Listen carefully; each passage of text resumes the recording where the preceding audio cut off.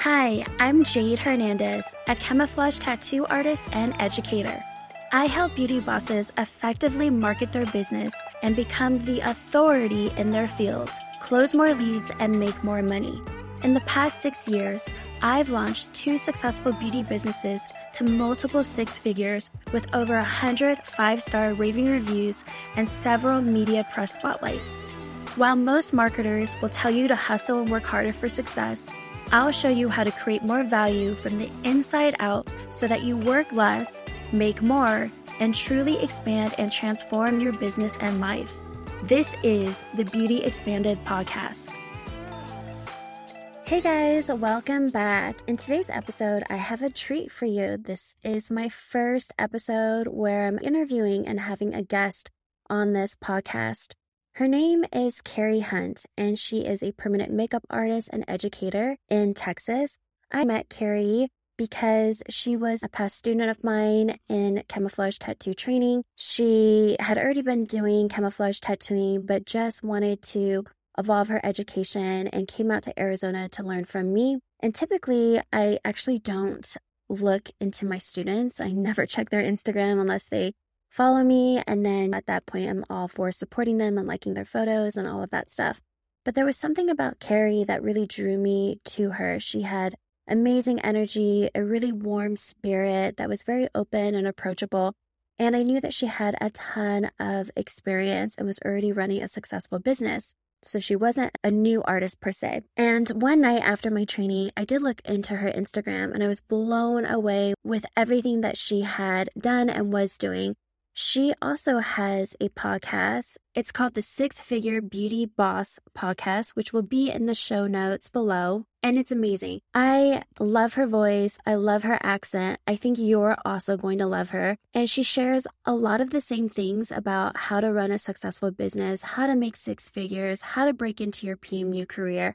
And so I would highly, highly suggest you take a listen to her as well, because she is a supportive colleague in this industry, and she's an open book, which is so valuable in today's world. So after my training with Carrie, I just knew that she was someone that I wanted to stay in touch with.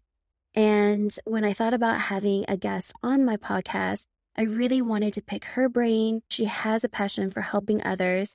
She has done over 8,000 permanent makeup procedures on clients all over the world. She's had a storefront location. Actually, she's had multiple locations, a team behind her, and she's also scaled down, which we'll dive into more in this episode. She's a wife, a mama of 3, and she's the founder and CEO of The Brow Boutique and Stella's Room. We dive into her humble beginnings and how she even started doing brows. The one thing I also love about Carrie is that she's very open and forthcoming about her relationship and faith to God.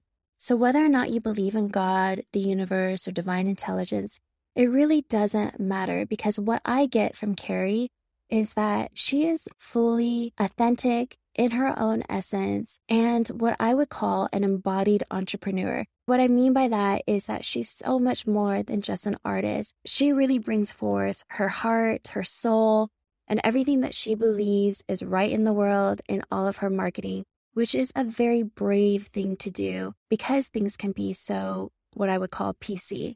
There will be parts of this episode, again, first time doing this, where our connection and microphone just got a bit staticky. And so there are parts where I will enter in and explain to you what was being said just because the audio quality was so poor. I think this is a great example that even though something is not perfect, if it's still 70% good, then it's good enough to post and publish. Just like previous episodes, I always say if you're looking for 100% perfection, you're going to be waiting for a really long time. Whereas my rule is as long as 70% of the content is still valuable and good, it's good enough. And that's perfect in itself to be able to post. So without further ado, let's dive in.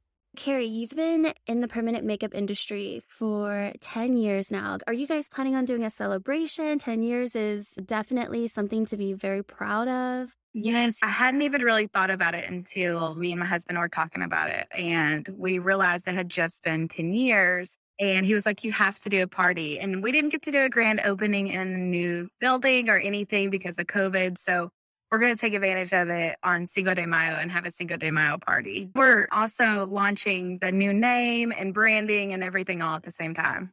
Very cool. And before you got into permanent makeup, you were doing medical sales, right? I was a nurse. Okay, so you were a nurse. Do you feel like 10 years, because I know from speaking from my own personal experience, I've only been in the industry for 4 years, but it has gone by so quickly. When I think about any other business that I've started in the past or worked in, it just seems like it was yesterday that I started. Because there's so much to learn in this industry, do you feel like 10 years does seem like a long time, or what's your take on it? I feel like it does and it doesn't. Like sometimes I'm like, wow, I feel like I've been doing it forever for everything that I've been through. But then it is like you're saying, it does really fly by like a flash because it takes years and years and years just to get a technique down. And just as soon as you get that, you want to add another one to the menu and then you start all over again. So I don't think you'll ever get to a point where you feel like, wow, I've made it. I know everything. Like, because I still get hard on myself every single day, even though it's been 10 years, I still feel like a new artist sometimes. Yes, I agree. I feel like tattooing is a really humbling experience. Just when you feel like you have perfected something, there's always that variable of working on someone's skin and how they heal. And, there's always those complications that you just cannot guarantee perfection every time. So it is definitely a humbling experience. One of the things that I love about you is ever since I met you, you just had a really great, warm, open energy about you. I love your podcast, and I'm so excited to share your podcast with my listeners as well, just because I think in this industry, you definitely walk the talk. You are so connected, collaborative, so approachable. I know just even meeting you once during the training and being able to ask you questions about what you did to launch your podcast and anything else, I just feel like you're the type of person that I can literally send a DM, a text, or a phone call and get information, and you're just so open and receptive to that. Would you say that that's something that's always been a part of who you are, and has that been reciprocated to you from the very beginning, or is this something that you started because you saw that there was a lack in the industry for that? So thank you, first of all, because that's a really good compliment. I think I've always been who I am. And I don't think it was reciprocated for a very long time because 10 years ago, nobody had even really heard of microblading. And if they did, it was only in New York. There was one in Beverly Hills. It was very, very, very like you hadn't even heard about it. So when I was first doing my research and really needing a trainer, I couldn't find one, or there was language barriers, or if you found someone that spoke English, they weren't about to respond to you to give you any information, even though you were probably in a different state and sometimes a whole nother country. When I first decided to train, I wanted to be an open book. I think I put more pressure on myself as a trainer than I did as an artist, just because I had such terrible experiences with trainings. Probably the first 3 trainings that I actually went to, I felt like they were a waste of money. I felt like they weren't giving out any inside information. They were holding secrets, and they just didn't want to give you those key elements that might make you a little bit better than them or up to the standard with them. And you just never felt like anybody was being open with you. So that was something that was really important to me. And I always wanted to be really honest. The first training I ever took, I remember asking my trainer, and I really was just asking a question. I said, hey, I love the way that 3D microblading looks. Do you have any photos that I can see? I said, I was having a really hard time finding some of your work online. I would love to see some. And we were just chatting, sitting there, waiting on and modeling them. And I remember her picking up her phone and scrolling for so long, and she couldn't find one photo. It took her a very long time to find one photo. And I think that was like my aha moment of, oh no, I probably didn't do my research properly, which I didn't. I ran off of emotions, and I found a trainer that was close and just signed up. And I actually had to borrow the money because we grew up super poor, and I just never really had that kind of money. So $4,000 to me, I had to take out a loan, and I was going to have to pay that money back. So I just remember that pit in my stomach of, wow, I'm going to have to pay this money back. And I didn't get valuable information. Yeah. And I think a lot of people can relate to that story as well. How long was it until you decided that you were ready to train? I think I was about 4 years in, and it really hadn't even crossed my mind. I just started getting a lot of messages like, I would love to learn that. Would you teach me? And I started feeling pressure of that. I remember talking to my mom about it, and she was like, well, just try it once. And if you don't like it, you don't ever have to do it again. So I tried it, and I remember loving it so much. I never thought I could teach anybody anything. And it was really hard. And it's definitely evolved. It's definitely gotten so much better.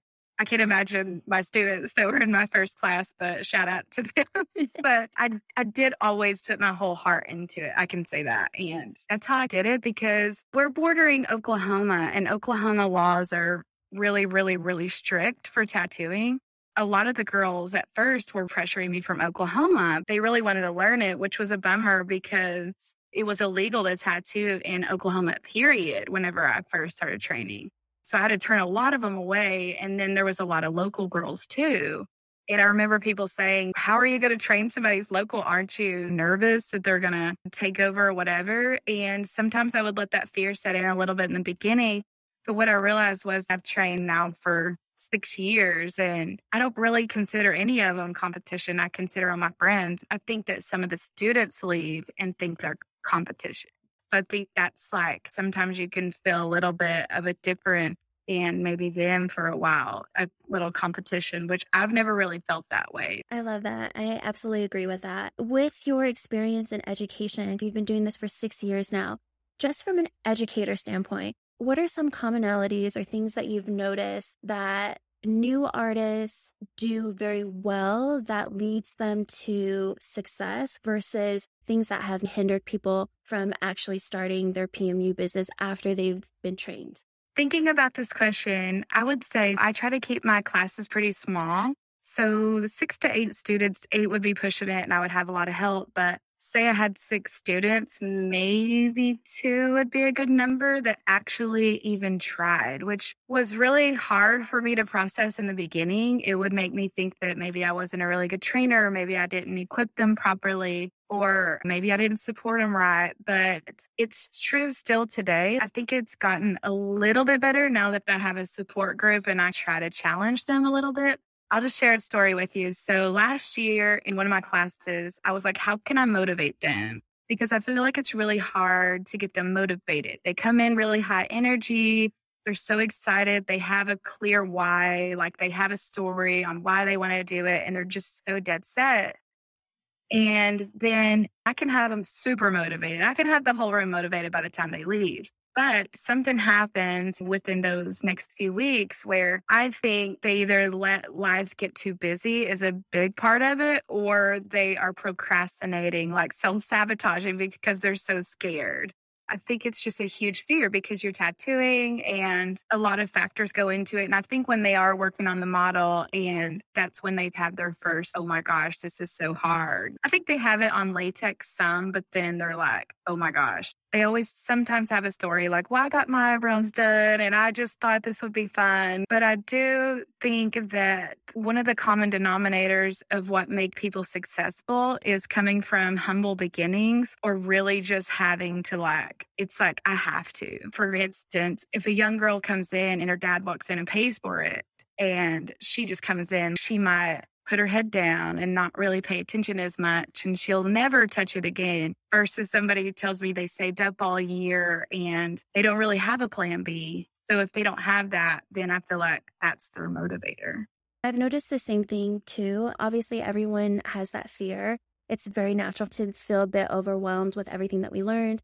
And because tattooing has that permanency factor into it, that's just going to amplify that fear that obviously the intention of doing good work is always there, but whether or not you have the confidence to do it and the right support to let you know that, you can do this, I think that does begin to waver after they leave a training. And I would say same thing statistically, and I've shared this with you before, where it's a bit of that 80-20 rule where 20% of the students that I do train end up taking it further into a career versus 80% that may kind of dabble into it as a hobby and just let it go. But do you have any practical things that you're like, wow, that is one thing that I've noticed that really does help someone shift this into a career versus a false start? I haven't found the magic thing. I haven't found it, but back to what I tried last year, I did a challenge with 2 groups of my students. There was 8 of them in here and they were all pumped up, and it was a group that was even more pumped than most people, and they all did amazing and everybody did really good. So I said, I've got a challenge for you. And all of them were talking about signing up for my lip class, and this was a brow class. So I was like, how about I challenge you and the winner, wins a free lip class. And they were like, oh, okay, what is it? And I gave them 4 weeks. I said, okay, starting today, I'm going to give you 4 weeks to complete. I want you to map out 10 people, just do the steps on 10 different faces. And don't use an excuse that you don't know 10 people, because I know you're already going to think of that excuse. So if you know 2 people, do 5 on one person and 5 on the other, and take photos and try to map them different ways. One might want thin, one might want thick, and have different variables in there, and take photos and let me know. So they needed 10 mappings, and they had to do 4 front and back latexes, and they already had the brow templates on them. So they just had to basically just tattoo on front and back of 4, which is not very many. And I gave them a whole month. One person completed it. Wow. Did they all participate in the beginning, and then one just ended up staying consistent and follow through? No, only one person participated. No, 2 participated on that first one, but didn't finish it. And 1 finished. And it was not the best work at all, but I had to gift her that because she did it. And she was like over the moon. She was like, I can't believe it. I've never won anything. I didn't have the heart to tell her that she was the only one that completed it. I couldn't crush her motivation, but I was proud of her for doing that. My point of it was, by the time you get to the 10th person, it's going to be so much easier to you. The first time's not going to be very good. And then by the time you get to the 10th, you're going to understand it more. You're going to go through those steps. And then by the time you do 80 eyebrow sets, you're going to feel so good. And that's what I was trying to do. But I've done this twice. And both times, only one person has even done it. That is so interesting, because as you're telling me this story, I love it. I feel that I could implement that into my trainings. Yeah. But that is so interesting to me that it still is a very low number of participation. And they couldn't have said that they forgot, because I would cheer them on in my Facebook group. Like, don't forget, we are 2 weeks in. How's everybody doing? Kind of check on them. And then sometimes it would be crickets, and then you could definitely see the dwindle down for sure. Yeah. I do understand that sometimes you get trained in something and then you realize that it's not what you thought it was going to be. I hear that a lot with lash artists, because it's such a tedious procedure that once they get trained, they didn't realize how tedious it was. So do you think that that has something to do with brows too? That maybe sometimes people get into it and then they realize, oh, this isn't what I thought it was going to be.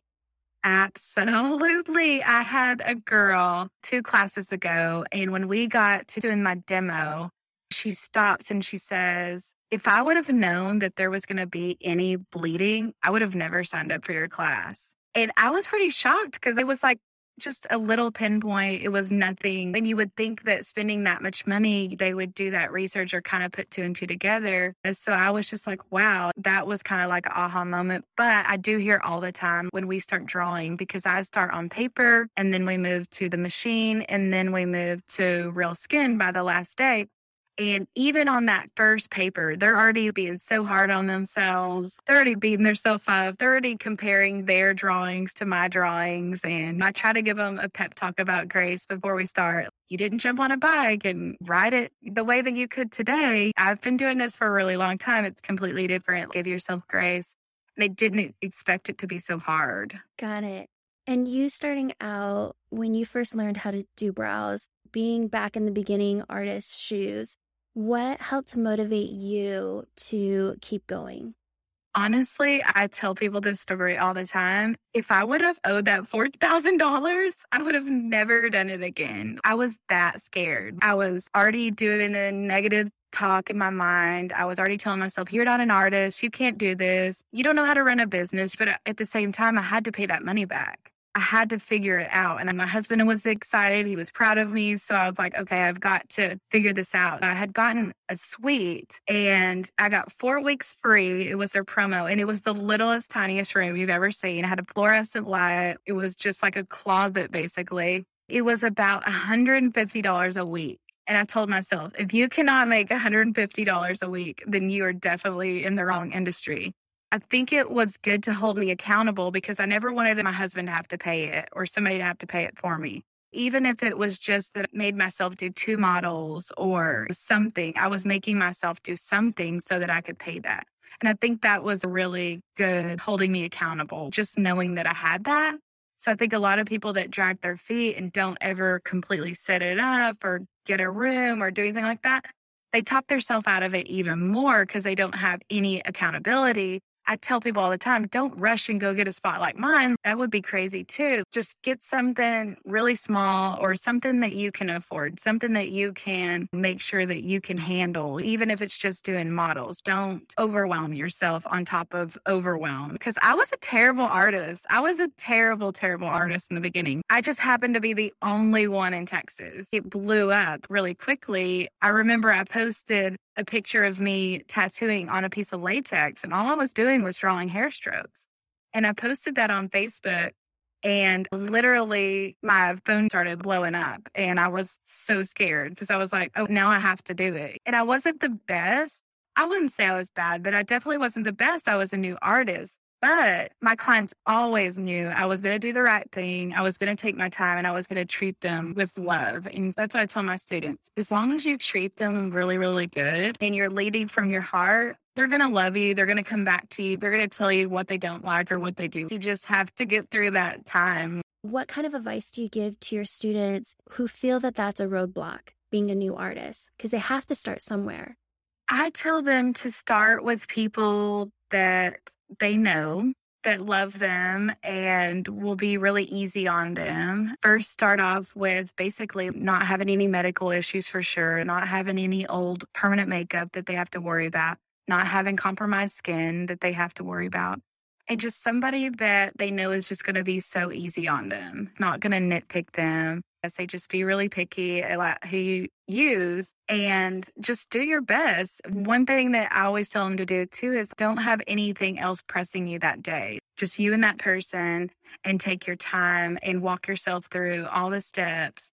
Take your time and have somebody that's easy on you, that knows they're going to the class, that already said they want to get it done. I wouldn't recommend doing anybody picky. I've had students that try to line up 3 or 4 in one day the next week, and that's a terrible idea.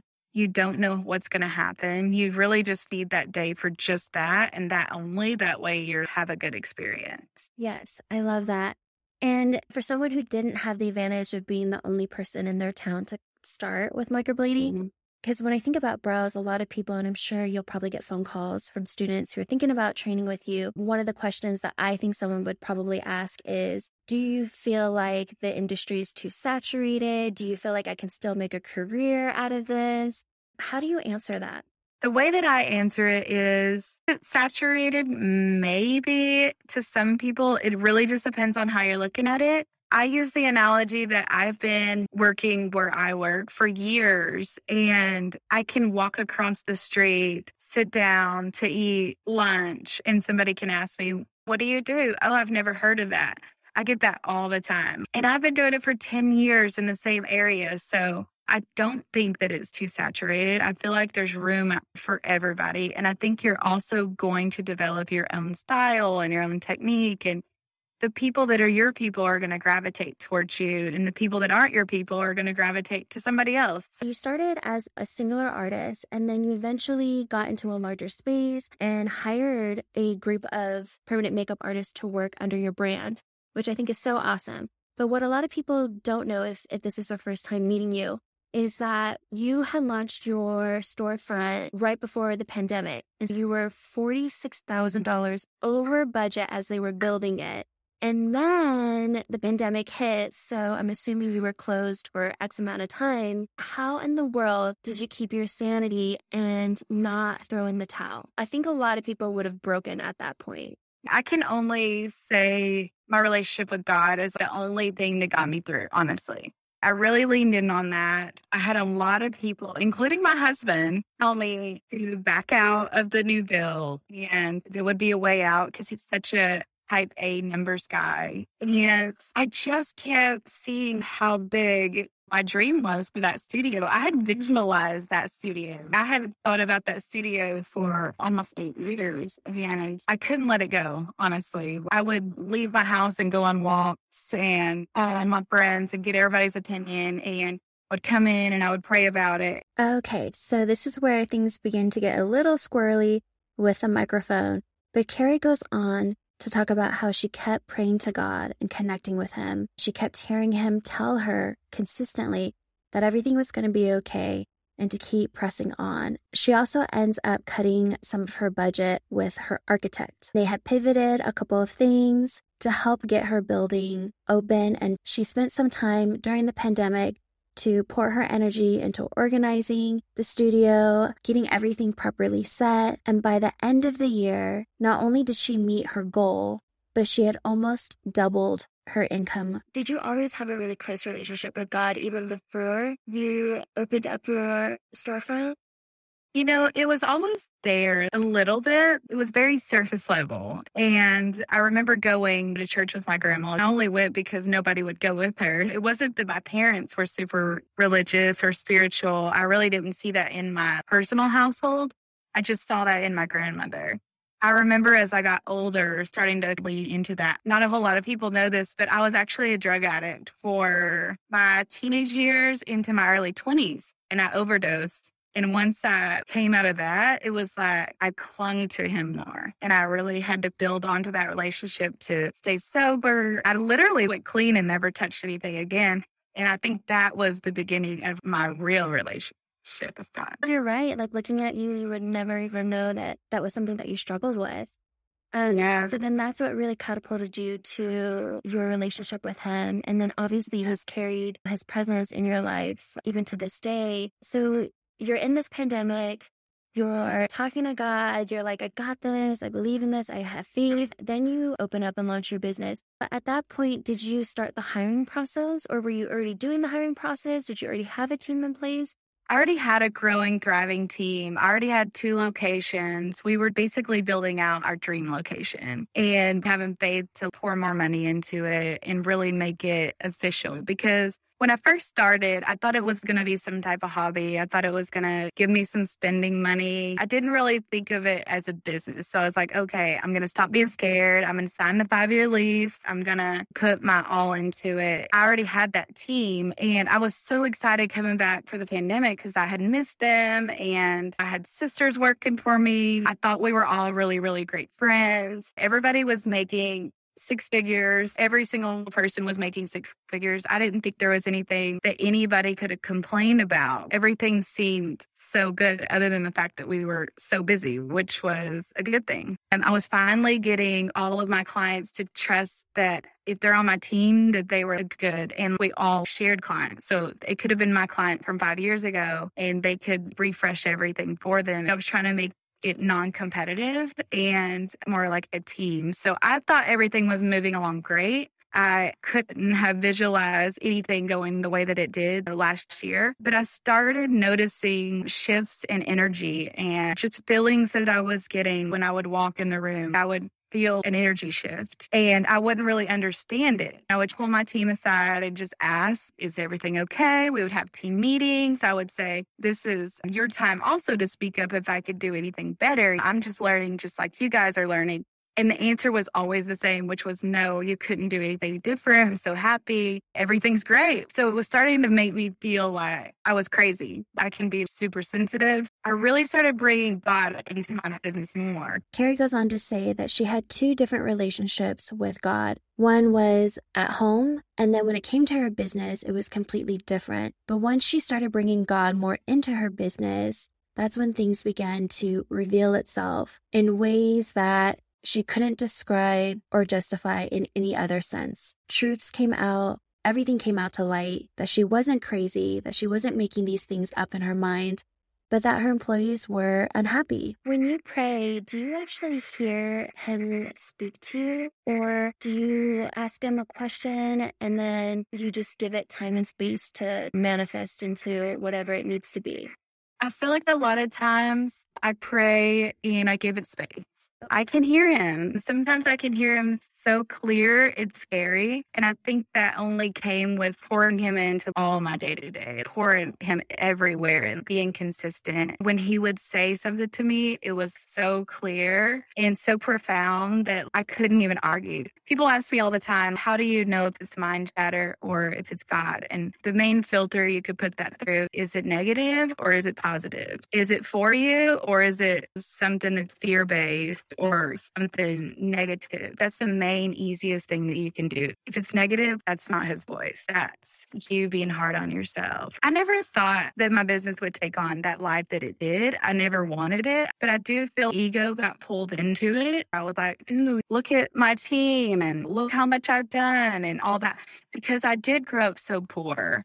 And I did get bullied in school and I did get called like trash or whatever. So I think I was like, ooh, but look at me and look at all, this beautiful team and look what I did. So I really feel like when I stripped all that away and really prayed and asked, I don't really want all that. I don't really care. Does anybody even really care? Is it fun to me anymore? And it wasn't fun to me anymore. It was taking the joy out of work. The money wasn't worth it.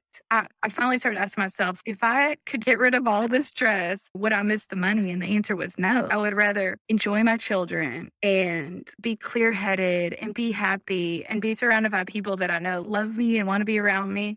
That's what I want. So I remember one day I sat here and I prayed and I left and I was driving home and I was really asking for guidance and clarity. And whenever I was driving, I felt like God said, what do you have to prove? Who are you trying to prove yourself to? So true. You don't have anything to prove. And that sounds so silly, I feel like right now, and so simple. But when I heard it, I was like, I don't know, really. I don't know who I am trying to prove anything to. Then I started asking myself questions. And I remember where I was. I remember the stop sign I was at. I remember I was in my neighborhood. I was very close to home. And I remember going, I don't know. And then I started saying, well, am I trying to prove it to him? Well, no, I don't have anything to prove to him.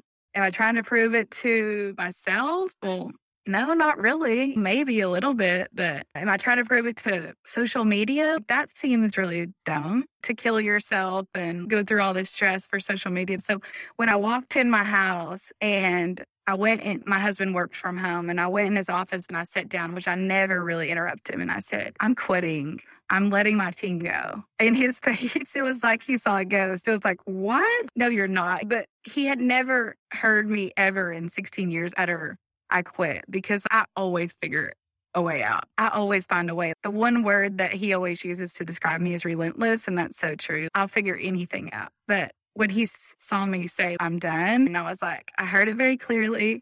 I've been praying about this for a really long time. I feel like I just got the word, and that's what I'm going to do. And then I still struggled, even though I knew I was making the right decision. I kept praying, give me a sign in case I'm doing the wrong thing. I started doing things like that, and he hit me over the head like one more time and seriously broke my heart to be like, this is what you're missing. And everything made sense after that. Once I realized the part that I was missing and the truth, which was basically just what was being said about me, just happened to be in a moment where somebody heard it and relayed the information to me, didn't have any ill intentions, actually didn't even relay the information to me. They relayed the information to one of my friends, and then she relayed it to me. So it wasn't like she was trying to gossip. And the way that it all came around full circle, I was like, oh my gosh, he showed me. I was stunned because I knew it. And it was the easiest decision that I ever made. I never looked back. When I think about it now, I really did kill myself for years trying to prove myself, the weight that was lifted off my shoulders. And I think that just brought me even closer to God. So anytime something like that happens, I feel like he loves us in those valleys. You know what I mean? Like, he loves the valleys. So now I'm like, bring me to the valley, because that's where I grow leaps and bounds. I don't even care about being on the mountain anymore. It's nice, but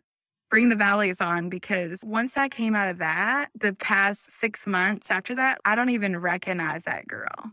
And for the listeners that are listening, you can go to Carrie's podcast, which I highly suggest you do. But she does an entire episode of how she ended up letting go all of her employees and closing up shop and basically taking a really big business and scaled it down to just you and your mom, right? Or do you have any other artists working for you? I have one apprentice now, because I still had that little yearning in me to see if I did it differently, how the new Carrie would do it. Would it actually look different? Would it run differently?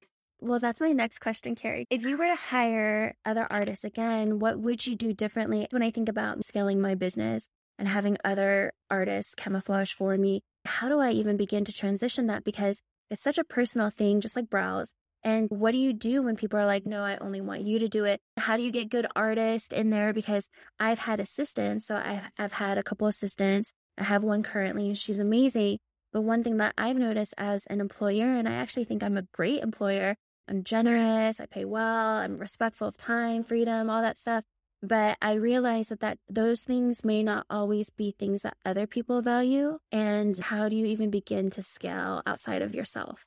So I have a really good friend, and she has a beauty business, and she has almost 20 employees. We got really microscopic. We took all these notes when I was even thinking about letting everybody go. And she was trying to show me what I should have done differently, how could I have done it better, and maybe how I could spin that to my team that I had then and kind of just change everything. But I was too far with my team in the way that they had already worked for me for years. They had been with me for a really long time. And we had 2 meetings before I ended up calling it quits to see if we could salvage or see if there was something that I could do, because I was really having a hard time thinking that they relied on me. So we had a couple of meetings, and I was pitching these things that my coach was telling me that I should do differently.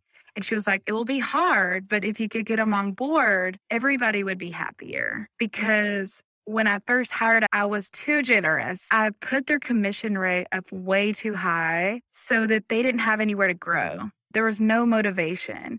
And I taught them everything I knew right out of the gate whenever I thought they were ready. Brows, lips, eyeliner, lash lifts, anything you could imagine. I was an open book. And they were independent contractors also. So she was like, you need to see if you can move everybody to be an employee. And that way, they're going to have short-term disability. They're going to have their taxes paid. Really explain to them all of these benefits. If they were to go and break an arm or whatever, they would be covered. These are things that they wouldn't be able to do if they were an independent contractor. But also, you're going to pay part of their taxes and they're going to pay part of their taxes. She's like, it is an expense, but you do have more say-so if you needed something for them. If you wanted to tell them what you thought was okay for them to wear versus what they thought was appropriate. And it could be something as small as me saying, I want us to all wear scrubs or us to all wear black. If they walked in and rolled out of bed in a 3X t-shirt with their hair not combed from the night before and sleep in their eyes, and I have clients that are sitting on the couch that had flown in and I thought that was inappropriate, I couldn't really say that because they were independent contractors. I had basically lost all control, and I was already paying them capped out. I was already paying them above industry standard. I wanted to pay them above that so that they were so happy they never wanted to leave me, so they didn't think, oh, I could make so much more if I did this on my own. I didn't want to be cheap. I wanted them to get the benefits and make 6 figures and change their life the way that it had changed mine, because this industry changed my life. So I wanted to make sure that they felt they were making those changes with their families too, and were be able to stay home with their kids more and all that. And I just thought that they would naturally appreciate me for that. But it backfired on me. They didn't really put me on the level that I felt like I needed to be as a leader, because they saw me as a peer. I have a really hard time saying exactly what you have to do or anything like that.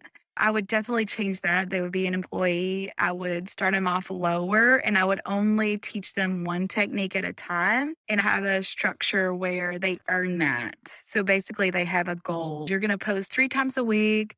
You're going to get this many reviews, and you're not going to get any complaints. And when you can do that 6 months in a row, then I'll give you a commission increase and I'll give you a Saturday off. Then you can learn a new technique. Yeah. That's kind of how I'm doing it now. And she's so goal motivated. Like, my girls never had that. So it was really my fault. Well, you live and you learn, right? Because I think I would have done it the way that you did. But now you've expanded my perception of, okay, like if I were to scale and actually hire, maybe I do need to look into the employee status versus independent contractor. I would have done it exactly the same way you did in the very beginning. So as an employee, they would still have the potential to make commission as well.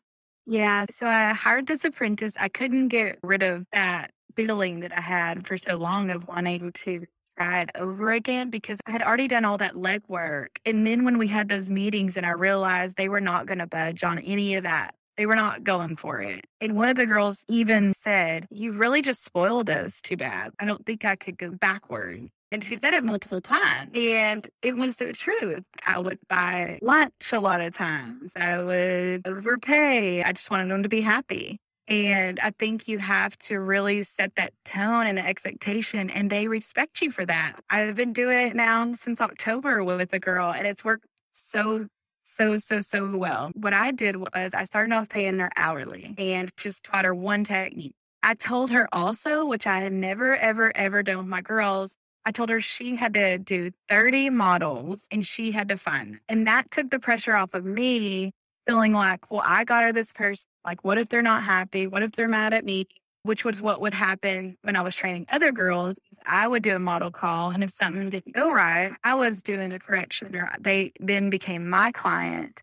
And that wasn't what I was doing. So I challenged her and said, I want you to do 30 clients. I really wanted her to learn how to find those people on her own and how to do that work. And I was paying her hourly, and she was learning, and I was watching her timing, and she was giving me all of her photos and notes, and I would give her feedback. I probably would have used this color maybe instead. And every single time we did that, she would correct something and she would get better. And she's completed all of them now, and she's really, really good. And she did them all on her own, which told me she had hustle and she had heart, and it didn't have everything be done for her. That's awesome. I love that. So she's still with you. Yeah, she hit her first goal. And she learned lips a few weeks ago. So now she's starting that process over on the lip part. But I put her as a brow artist on my website and on my booking link. And she's just a good lower cost option. If somebody goes and they're like, wow, Carrie, I can't afford that, but they can afford her, and they might be willing to do that. And then a lot of people don't want to wait. And a lot of people call and say, I don't really care who does them. Some people aren't picky and don't care. And then some people want the most expensive and they want to wait. I think it's good to have those two options. That was actually really helpful for me to hear. What did you do to confront that pushback of, no, I only want you to do it, Carrie? Or is that just in my head and that didn't really happen? No, it really did happen. It really did happen. And when people would say that, well, see, I tested it out first and I did it all wrong. So I basically was going to have my apprentice do all of my follow-ups because the work will be there. It'll give her great practice. But then the clients were so uncomfortable and stunned. That's not what they wanted. And sometimes it was uncomfortable situations. So I don't like to do that now. I just tell my clients when they call, my front desk just says exactly the truth. Carrie is booked out until June and her price is $850. Or we have this person and she's already done plenty of people. She works right beside Carrie. She has available 2 months earlier and she's actually only $450 right now. So it puts the ball in their court and then they get to make that decision. We're not pushing them into that decision. And I feel like it's 50-50. Some people want to and some people really don't care. And some people just trust me. Some people say, I've been coming to Carrie for a really long time. I just need a refresh. And I think it just comes with time. I think you'll get a lot of pushback in the beginning. But then as people get used to it, they stop saying that anymore. And if they want to wait, then they'll wait for you, and if they don't, then they'll go with your person. It'll be a win-win. I can see that it gives them more flexibility and just more options. And I think that's always a good thing. The other question I had for you, babe, was, so speaking about booking with you, what I find really interesting, you just open up your books once a month. Is that how you do it? Because I want to get really clear on how you do it because it's so unique. And I know that you love it. You've already mentioned that you'll never go back to how you used to do it. Share a little bit more of how people actually book with you today. So everything I've done in 10 years has always been trial and error. And this was just a thought that I had. I had seen a few people that I'm friends with in my industry do this. I had seen them announce their booking day. And I remember years back always thinking, what? That seems so crazy. Why are they doing that?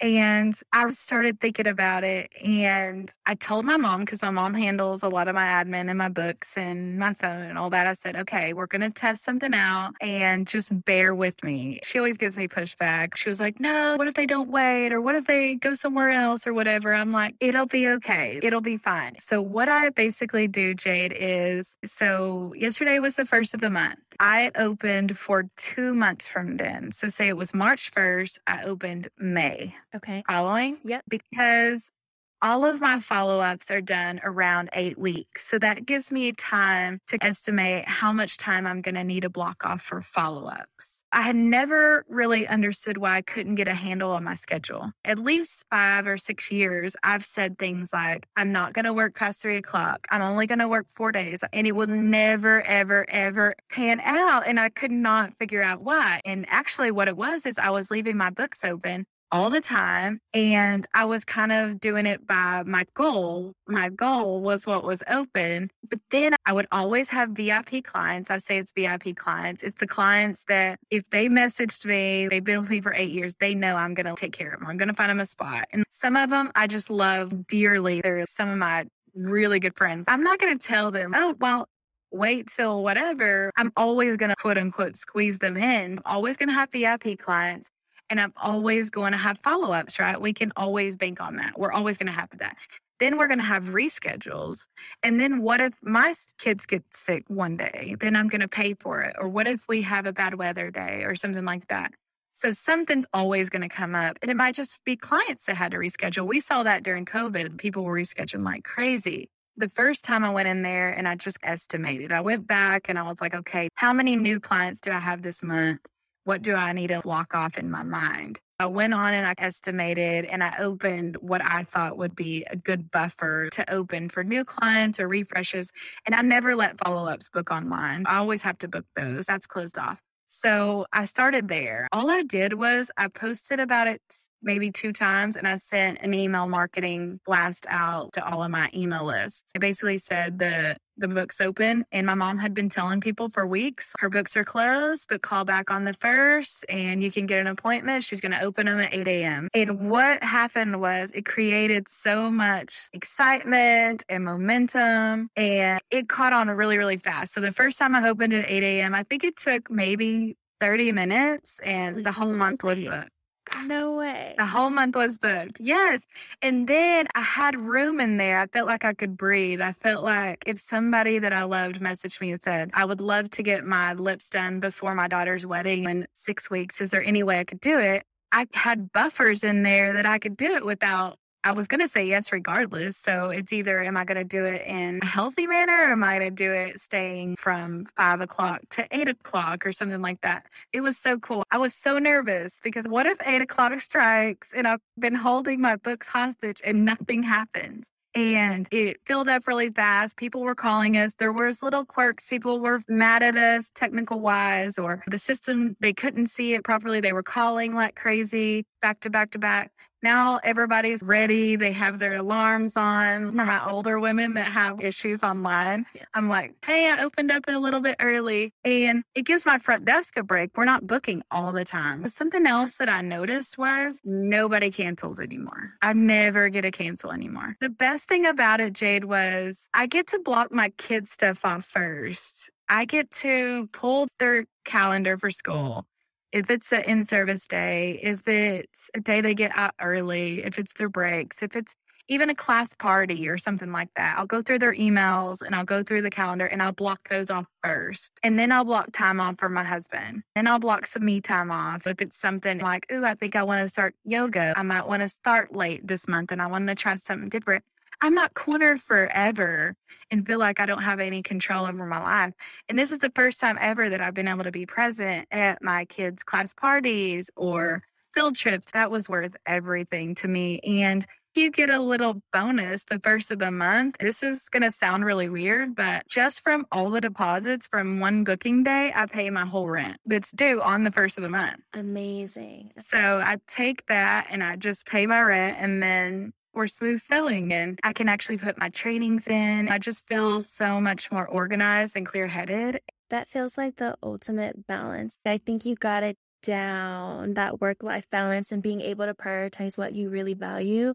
It sounds like one of your highest priorities is your kids and your husband and family. So being able to make sure that you put that in the calendar before work overrides everything.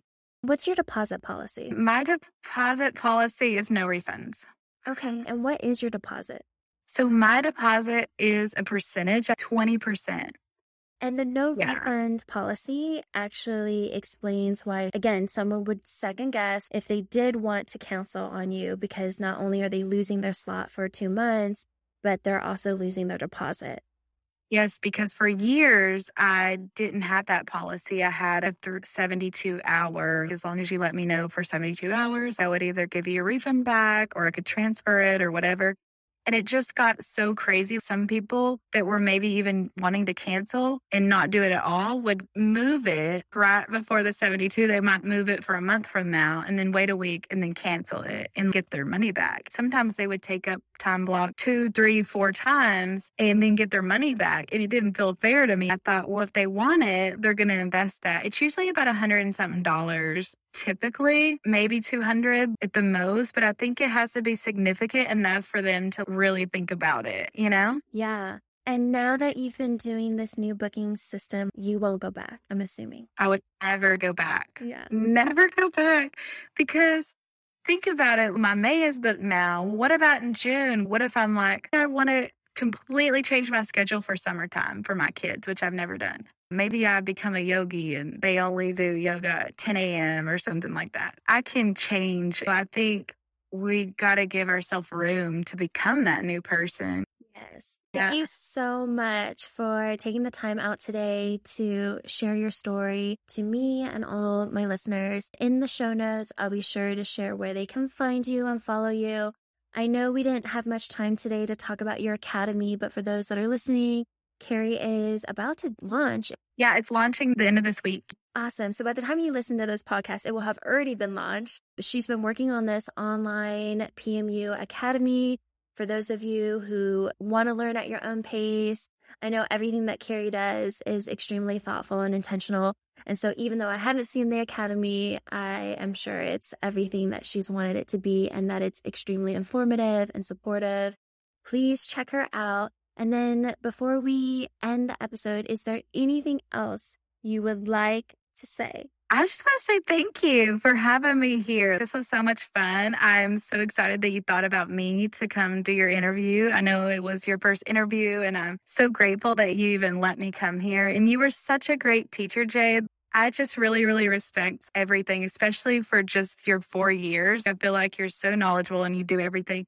You inspired me whenever I was in your studio. I was like, wow, you really, really motivated me whenever I was there to just be better too. So I thought you were really thoughtful, and it seems like you're super balanced. Am I right? No. I have been inspired by you today, and I actually have always been inspired by you because when I think about you being a successful business owner and an educator and a mom and a wife, I actually really look up to you for that freedom, because I love when I reach out to you and you're like, oh, I'm taking the month off or I'm taking the weekend off to go to Sedona. And I'm like, wow, I need to tap into that more. That's one of the things, to be fully transparent, that I'm working on this year, is to not have my business run me. The interesting thing is business is one of my top values and priorities, but it can't be my only thing. That's where I'm learning how to bridge the family, the self-care, the solitude, so that I can be a better artist and live a more fulfilling life and not be burnt out. I'm going to take your advice. I'm going to keep watching you, keep following you. And I'm sure as I have questions about how to step away from my business and trust that it will all work and still be there, I'll be coming to you for more advice. I'm an open book. I love that. All right, guys. Well, thanks so much, and I'll catch you on the next one. Thank you so much for tuning in. I'd love to connect and help you more. If you have a question you'd like for me to answer, please send it to jade@studioconceal.com. That's JAYD@studioconceal.com, and I might highlight it on my podcast. I find what's often personal is most general. So if this episode helped you, please share it with a friend who may need the encouragement and inspiration. I'll catch you on the next one.